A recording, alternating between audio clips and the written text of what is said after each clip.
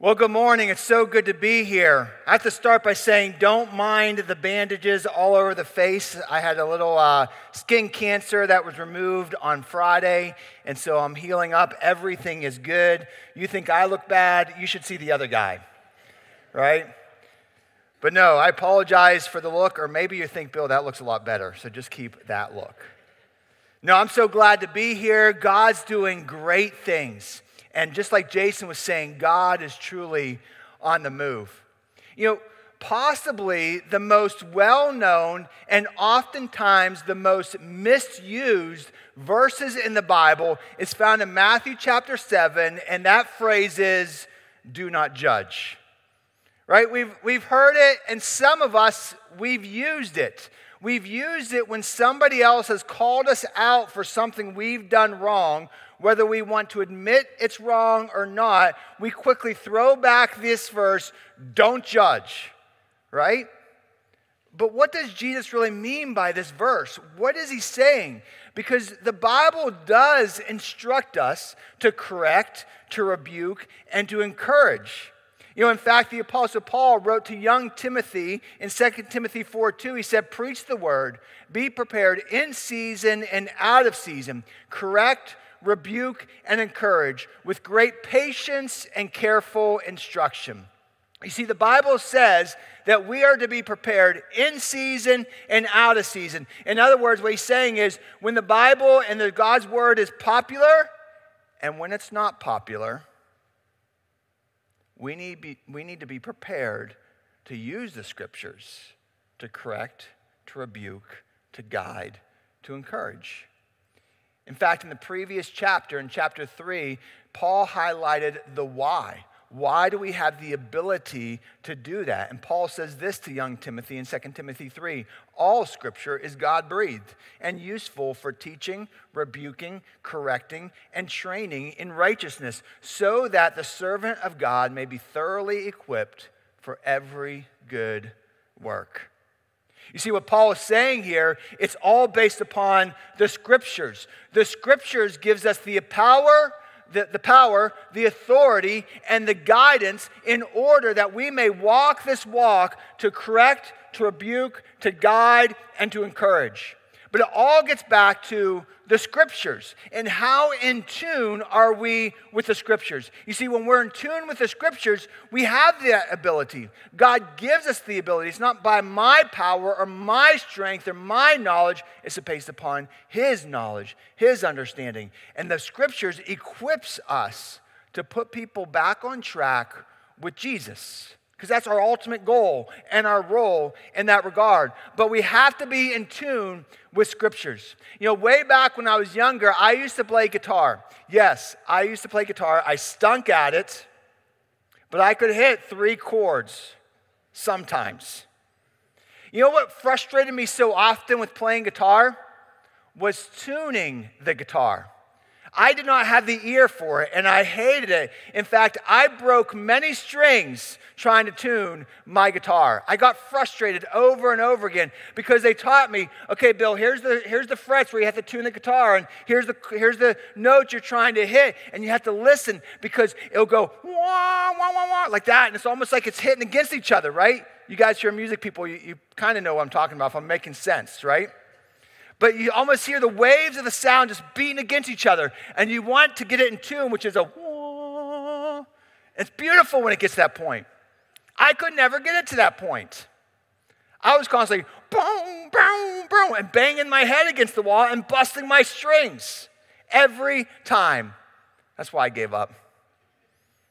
It's like guitars are so frustrating. But the same is true in our journey with Jesus. Our journey with Jesus is we need to walk a walk, pursue righteousness, just like what we've been talking about the past few weeks. Why? So that we can be in tune with the scriptures. Because when we are in tune with the scriptures, it gives us the ability to do what God's called us to do. We need to be, whoa. Okay, Dale, I'm trying out for the praise team now. Psalm 119 tells us to hide God's word in our heart. Why? So that we might not sin against him. In other words, we need to be hanging out with Jesus, spending time with Jesus on a regular basis.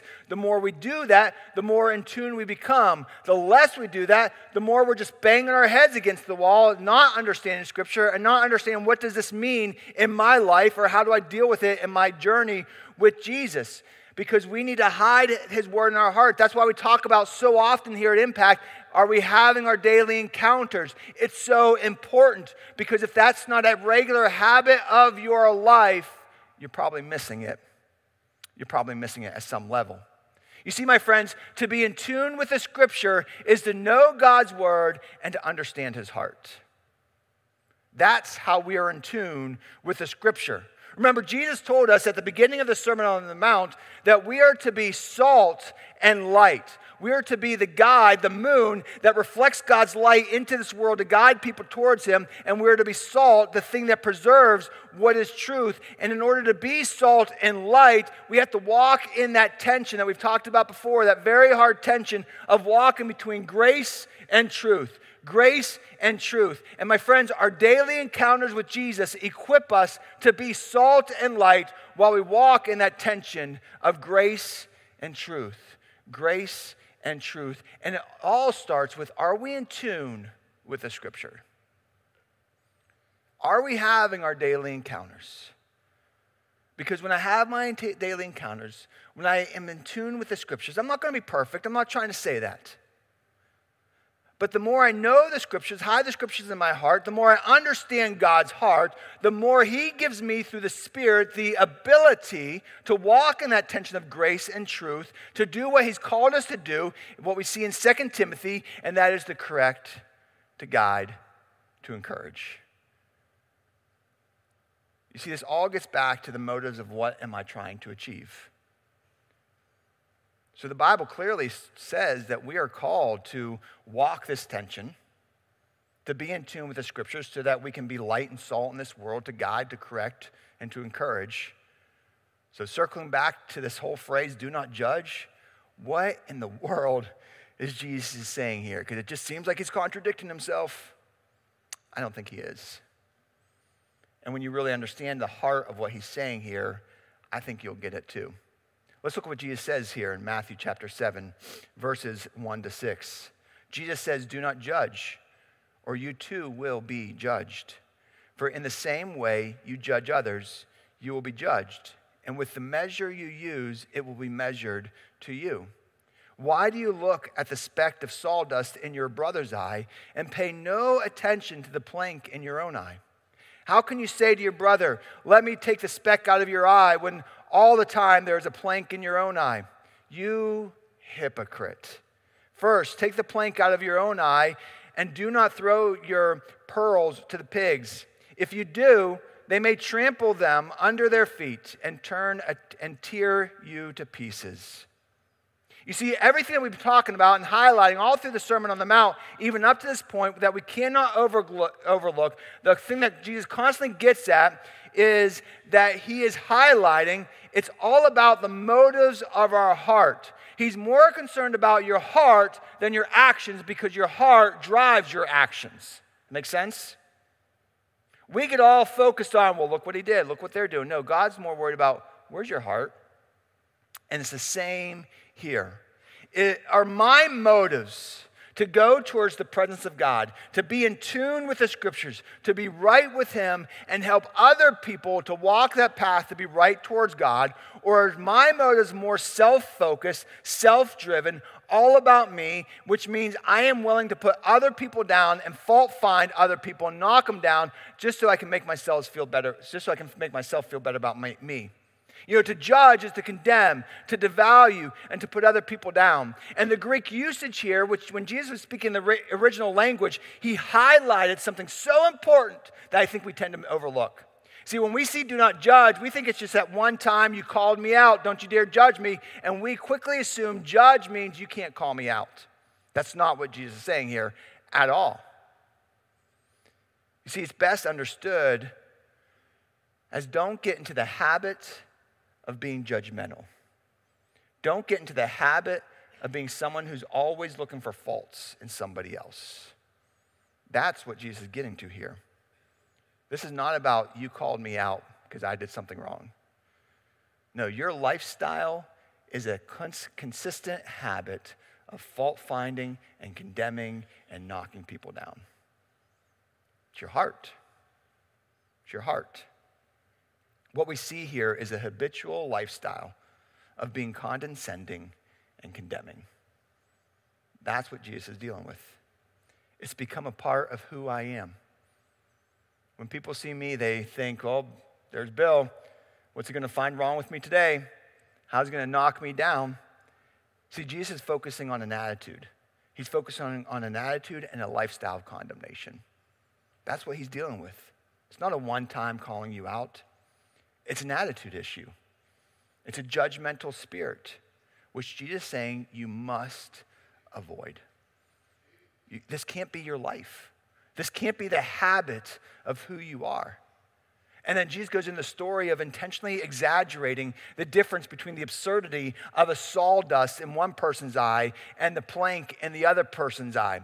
In other words, he's highlighting how what we tend to do when we make judging others and condescending a part of who we are, the habit of our lives, we get so focused on, look at you, look how bad you're living, look what's happening in your life. You're an awful person. All we do is fault find and beat down, fault find and beat down, and all we do in that is overlook the reality of, hey, look at me. Because it goes back to that comparison game, doesn't it? We kind of downplay our own sins, downplay our own struggles. Why? Because we make ourselves believe, well, I'm not as bad as that guy. I'm not doing that. So then I must be okay. And it's almost like we beat them down to build myself up. And Jesus saying, no, you can't do that. You know, in so doing, as he highlights this, he also reveals, yes, we do have a part in correcting and rebuking. He does not dismiss our role in identifying, you know what, there is a sawdust in your eye. There is something in your eye. We do need to be mindful and in tune with the scriptures. He's highlighting that. We need to be receptive to what's going on in other people's life and to be willing to guide them towards the heart of God. But what Jesus is condemning here is the habit of being so preoccupied with fault finding in others while you refuse to be honest with your own self. That's what Jesus is dealing with. And even beyond that, in Isaiah, it says that God is our judge. I don't know about you, but I don't want to play judge. I don't want to be the judge. Because just like Jesus said, hey, if you want to play that game, you'll be judged in the same way. Yeah, I don't want to go down that path. See, this is about understanding your role. What is my role? God's role is the judge. He's the one who ultimately gives people value in their life. And he's ultimately the one who says, your heart is right, or your heart, I don't know you. That's God's role. My role, our role, of what we see all throughout Scripture as I follow Jesus is the guide to reflect his light and to preserve what is truth. That's our role. We're guides. We're just moons reflecting his light into this world. We're to be so in tune with Scripture that we are the ones who strive to preserve what is truth in a world that constantly tries to deteriorate it. And Jesus again uses that word hypocrite that we talked about a week ago. Hypocrite, as he's identifying it, is someone who constantly beats other people down, uses God and his Scripture and his truth to beat other people down so they can say, hey, look how good I am. I'm a holy person. He dealt with that all the time. And you know what? In some ways, we're no different. We try to say, well, I am good. I am right, while we beat other people down. You see, my friends, when we live lifestyles of condemnation, we miss the opportunity to participate in God's redemptive story. That's what it's all about. Ever since Adam and Eve brought sin into the world by eating that fruit, sin entered the world, and we've been constantly on this journey of trying to figure out who I am. And God's been chasing us saying, you are who I say you are. I'm trying to tell you that. I'm trying to show you that. I want you to be a part of my redemptive story. But in too many times, I feel because we constantly beat other people down, rather than understanding my role is to guide people towards the heart of God, we stand in God's way from being a redemptive story in people's lives. Man, we can't do that. And I fear that in many ways, we have blindly developed a habit of condemnation. We've become so politicized and hostile, knocking everyone down who disagrees with us. And in some ways, I think we've gotten out of tune. We may know the scriptures, but in some ways, have we lost the sight of the heart of God? God's heart to guide them towards him so that they can experience a redemption story. We neglect to see how Jesus walked in the tension of grace and truth, how he interacted with others, even those that completely disagreed with him. I'm going to invite up to the stage a friend of mine named Tommy. Tommy has a powerful story of God working in his life. He has an amazing story of what God's redemption looks like. And I'm going to invite here Tommy in just a moment to share his story in his own words of what God has been doing. But I want to tell you something. We all have the opportunity to experience and be a part of God's redemptive story. We can't miss it. God desires to give you redemption. And guess what? God desires to use you to bring redemption in other people's lives as well. Let's hear Tommy's story. Good morning, everybody. My name is Tommy Scales. I'm excited to be here with you today. Can we just give it up for Pastor Bill? I call him Kill Bill. That's my guy. It's my man. He's excellent. So before I get started, I have a request. I ask that you be brave with me as I am brave and share my story. But before I tell you a little bit about me, I first need to honor my father and mother. I am the son of Stephanie Haley and the son of Tommy Scales Sr. My mother is very complex, and I love her. Both are true.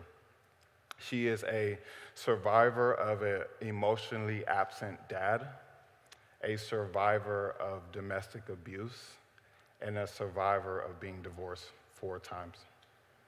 My dad, Tommy Scales Sr., is a very hurt man. And I love him. Both are true. He is a survivor of physical and verbal abuse from his mother, a survivor of leaving home when he was 12, and a survivor of being divorced 3 times. And so God seen it fit that these two bring me into this world. I have a picture for you. So this is me. He's so little. That's little Tommy. And my counselor wanted me to make sure that I honor him because that's a brave little boy. I am from Cleveland, Ohio, born and raised, and I'm from the part of Cleveland that doesn't have sunshine that much, accompanied with crime, poverty, and pain. My parents actually ended up getting a divorce when I was around 2 or 3, and my parents had been in the church, they know who God is, and I actually was sent to my mother's house to live with her when I was around 5-ish. So my mother was super excited to send me to a Christian church as in kindergarten. I was super excited. My mom will tell you to this day, I had my little book bag on, I was ready to go. And unfortunately, when I was 5 is when I got my first taste of what darkness can be in this world. There was a guy there that was a counselor that was bigger than me, and he was stronger than me, and he did some highly inappropriate things to me. I was 5. Fast forward, I actually moved in with my dad when I was 7. My mom loses custody because of some of the lies that my dad told, but that's a different story for a different time. And from 7 to 18, I lived with my dad. And as I look back now, I noticed that what my grandmother did to my dad in abuse, my dad did to me. And so during this time, I'm sneaking out. I'm trying to go to teammates' house, friends' house, just to have a place of safety. And I really just trying to find a way out of pain. So my senior year of high school, I actually was a homecoming king. Now, my friends will tell you, I'm the life of the party now. I have to be the one to let you know. And so after winning homecoming king, my friends were like, listen, this is the last time out. We about to turn up. And so I tell them no, and actually tell them I feel this call in my life, and knowing that God is the only way out. When I was a kid, I would sneak outside, look at the stars, and know that there is a God. There has to be a God who can see me and save me from such darkness. So that night, I actually went to go play basketball and worked out on homecoming night and read my Bible. That was it. And so when I went to college, I was blessed to have a full scholarship to play basketball. First in my family, first scholarship, first college student, first basketball athlete, all the things.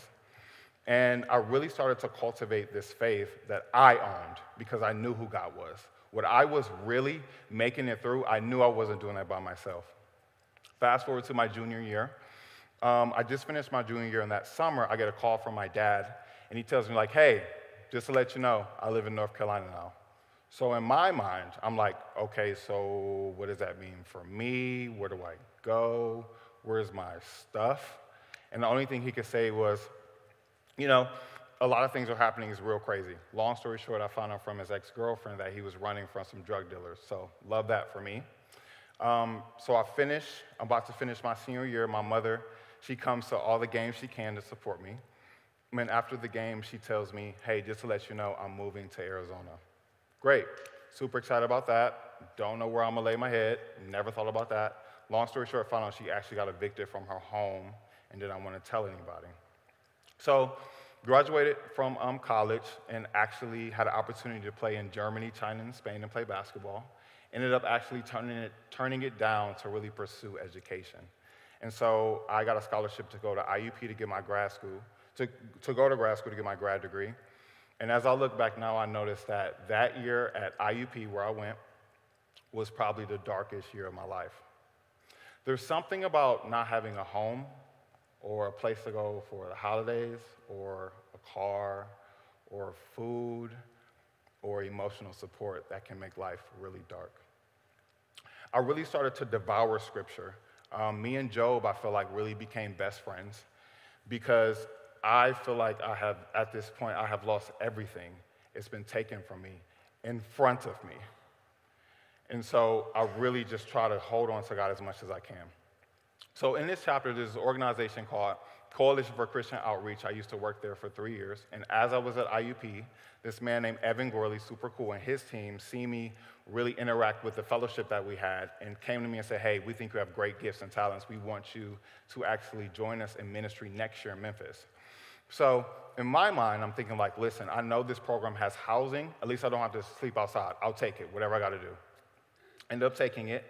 And what Evan knew is that when I graduated from my grad year to start the fellowship program at CCO, is like 3 months. I don't have anywhere to go. Where am I going to put myself? Don't have it. Evan knew that. And he said, hey, you can just stay with my wife's parents. They're called the Weavers. They actually live in Pittsburgh. So I was like, cool, don't know them, but I'm not sleeping outside, so I'll take it. Stayed with them that summer. Exciting. I love them. They took care of me. And so I had to ask them 2 vulnerable questions. The first question was, I said, hey, I noticed that my license is about to expire. I don't know if you had your license almost expired, but you need an address to put it on. I don't have one. And they graciously said, yes, you can use ours. The next question was like, hey, I'm about to leave to go to Memphis, y'all know that. Is there any way that I can just come back for the holidays? I really just don't want to think about dreading Christmas, that I'll be alone or have nowhere to go. I just really don't want to do that. They graciously said yes. So go to Memphis, do ministry. I come back for the holidays. It was great, epic, loved it. Fell in love with Pittsburgh a little bit. Don't tell my friends in Cleveland from that. And so holidays were great, and I really asked them a last vulnerable question. I asked them, can I just be a part of your family? And then they say, yeah, so we want to talk to you about that. So in my mind, I'm thinking like, I really need to figure out who do I know in Memphis. I just lost something. Maybe they're mad at me. Maybe I'm sleeping in my car. Don't know. They actually said, we talked to some of our lawyer friends, and we found out that we can legally adopt you. So in my mind, I'm thinking like, okay, at this point, I'm 23, 24. Can you do that? I'm overwhelmed. What am my biological mom gonna think? I don't know what's happening. So they was like, think about it, take your time. I'll go back and do ministry. And I'm at home where I was doing ministry at, and like cleaning stuff I've never cleaned before and unpacking boxes. And I found this old iPhone that I have. And the way that I pray, and I still do it now, is that I set a reminder each day on my phone to pray about something specific. I even do it now to this day. I have two friends named Rachel and Krista where we're praying for our spouses. Pray for us too, because it's crazy out here. So I turned on this iPhone that I had when I was at IUP, and I started to click the reminders. It said I had 20 billion missed reminders. Click it, and it says, pray for a family. So in my mind, I was like, okay, let me find my journal. Like, what context is this? What was I praying for? And I noticed inside the notes that I was praying for a wife and kids. So I'm holding this journal and this phone that say pray for a family, and now I'm faced with a decision to be adopted. I said, well, God, but then I prayed, but here we are. And so let me show you a picture of redemption of someone who was adopted by a family 4 years ago. So this is my family. On the two right they married two of my sisters. In the dead middle are my parents. And I am one of siblings, my adopted mom and dad. They had 3 biological kids on their own. They also adopted 2 kids from Sierra Leone and 1 kid from St. Vincent. Her name is Sarah. She's my favorite. I said what I said. And they also adopted a young kid named Tommy. So you may be sitting in a crowd and thinking like, or online thinking like, okay, Tommy, that's a crazy story. You took us up and down. There's a lot going on. Or you may be thinking, okay, but Tommy, what does that have to do with me? I don't know who you are tonight. I don't know what happened to you at 5 or 15 or 45. I don't know. I don't know what you need God to redeem. I don't know when or how he will do that. I don't know. But one thing I do know is that we serve a God who sees, a God who knows what happens to you, a God who redeems. One of the biggest things I've learned this year, and as I process my trauma for the past few years, is that even when my friends don't show up for me, or they aren't mutual, or even though I try to be, or my biological family abandons me, is that I am loved by God. And that is enough. Thank you.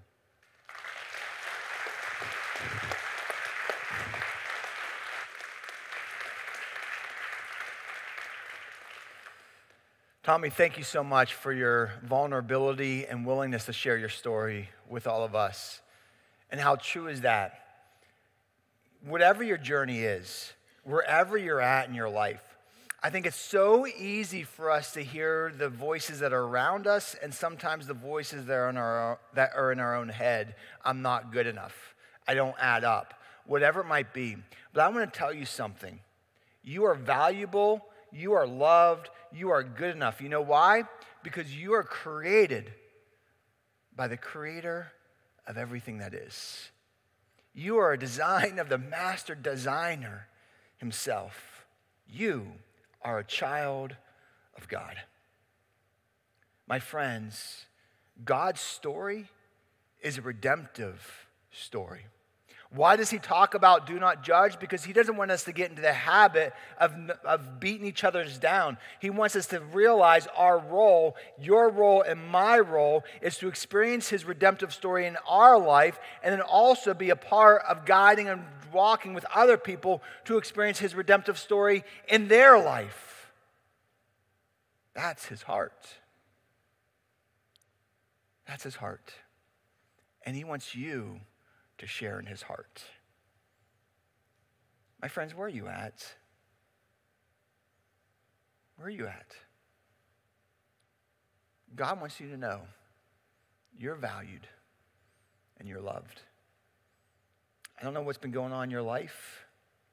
I don't know if it's been a good week or a week where you get beat up. But God's writing his story. And here's the most amazing thing. God wants to write your story. He wants to write your story.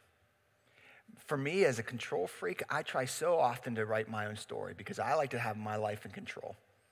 I like to say, well, I can do this. And all I learned over and over again is, Bill, you can't. Stop trying. You can't. But when I just took a step back and said, God, you write my story.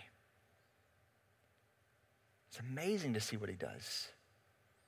I think the most powerful thing I hear in Tommy's story is as he prayed for family and what he believed that meant. When in reality, God was saying, Tommy, I'm writing your story. And I've got a family for you. That's a part of my family. Will you just allow God to write your story?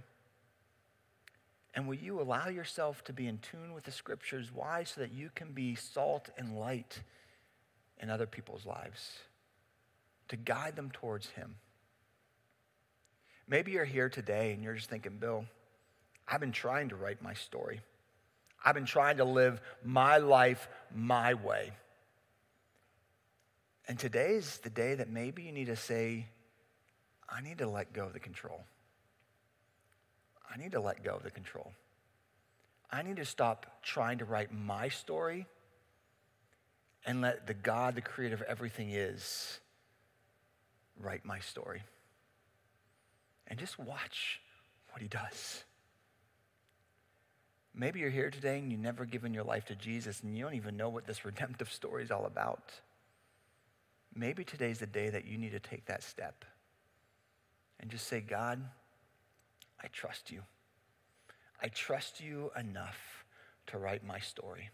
And I no longer want to be a person who tries to identify myself based upon what other people say or the voices I have in my own head, because I got some crazy voices. I want to see who I am in you. And that's what baptism is all about. Baptism is that place where God says, hey guys, I've been chasing you for centuries upon centuries. Why? So you can find who you are in me. So that I can write your story. And when Jesus died on that cross, he gave the opportunity for us to be able to be in complete presence with him. That he can write our story once again. Where he says, no longer are you who the world says you are. No longer are you who the voices in your head say you are. You are who I say you are. You're my child, and you find your identity through my death, my burial, and my resurrection. Die to your old self and come follow me. He says, and do this, experience my redemptive story in your life and through your life. You know the thing I love about Tommy that he didn't share? I gotten to know Tommy over the past several months. And Tommy is not just walking the redemptive story in his life. He works at a local establishment corporation. And he makes it his effort every year, every month, every week, that he starts to do devos, he prays for his co-workers, and he does devotions with them, and he mentors them to follow Jesus in a secular corporation. Why? Because he believes, God, I experience your redemptive story, and I want to be a light in other people's journey too. Isn't that amazing? And God wants to do that through you too. Will you allow him to do that? If you're here today and you're like, Bill, I may not understand it all, but I want to be a part of his story. I want to give my control to him. I want to experience him in my life. I want to be who he says I am. I want to take this step and be baptized and just experience all of him in my life. If that's you, as we conclude the service, Tony's back there. We already have several baptisms already scheduled today. You can join in the party. Maybe you've been holding on for a while, but maybe now's the day to say, God, I'm giving it to you. I want to follow you completely. If that's you, why don't you come meet Tony and I at the back of the auditorium right over here. If you're online, you want to take that step, reach out to the host, and we'd love to connect with you and help you in those next steps. But stop trying to control it and give God the control. And watch what he wants to do in your life. Let's pray together. Father in heaven, we thank you because you are good. Lord, your redemptive story is just so powerful. Lord, forgive me, forgive us for times when we try to control it, when we try to create the world around us the way we want it to be. And in so doing, we fault find and knock people down, and we become people who've created the habit of just condescending and condemning and knocking people down to make ourselves feel better about who we are. But Lord God, may we just give that to you. May we experience your redemptive story in our life. And Lord God, may we live out your redemptive story with every person we come into contact with. And Lord, I pray for those here right now that may be feeling the urge to take that step. Whatever may be holding them back, Father, I pray that right now, today, that they may take that step and just give you all the reins of their life. And may they experience your redemptive story. It's in your name we pray. Amen.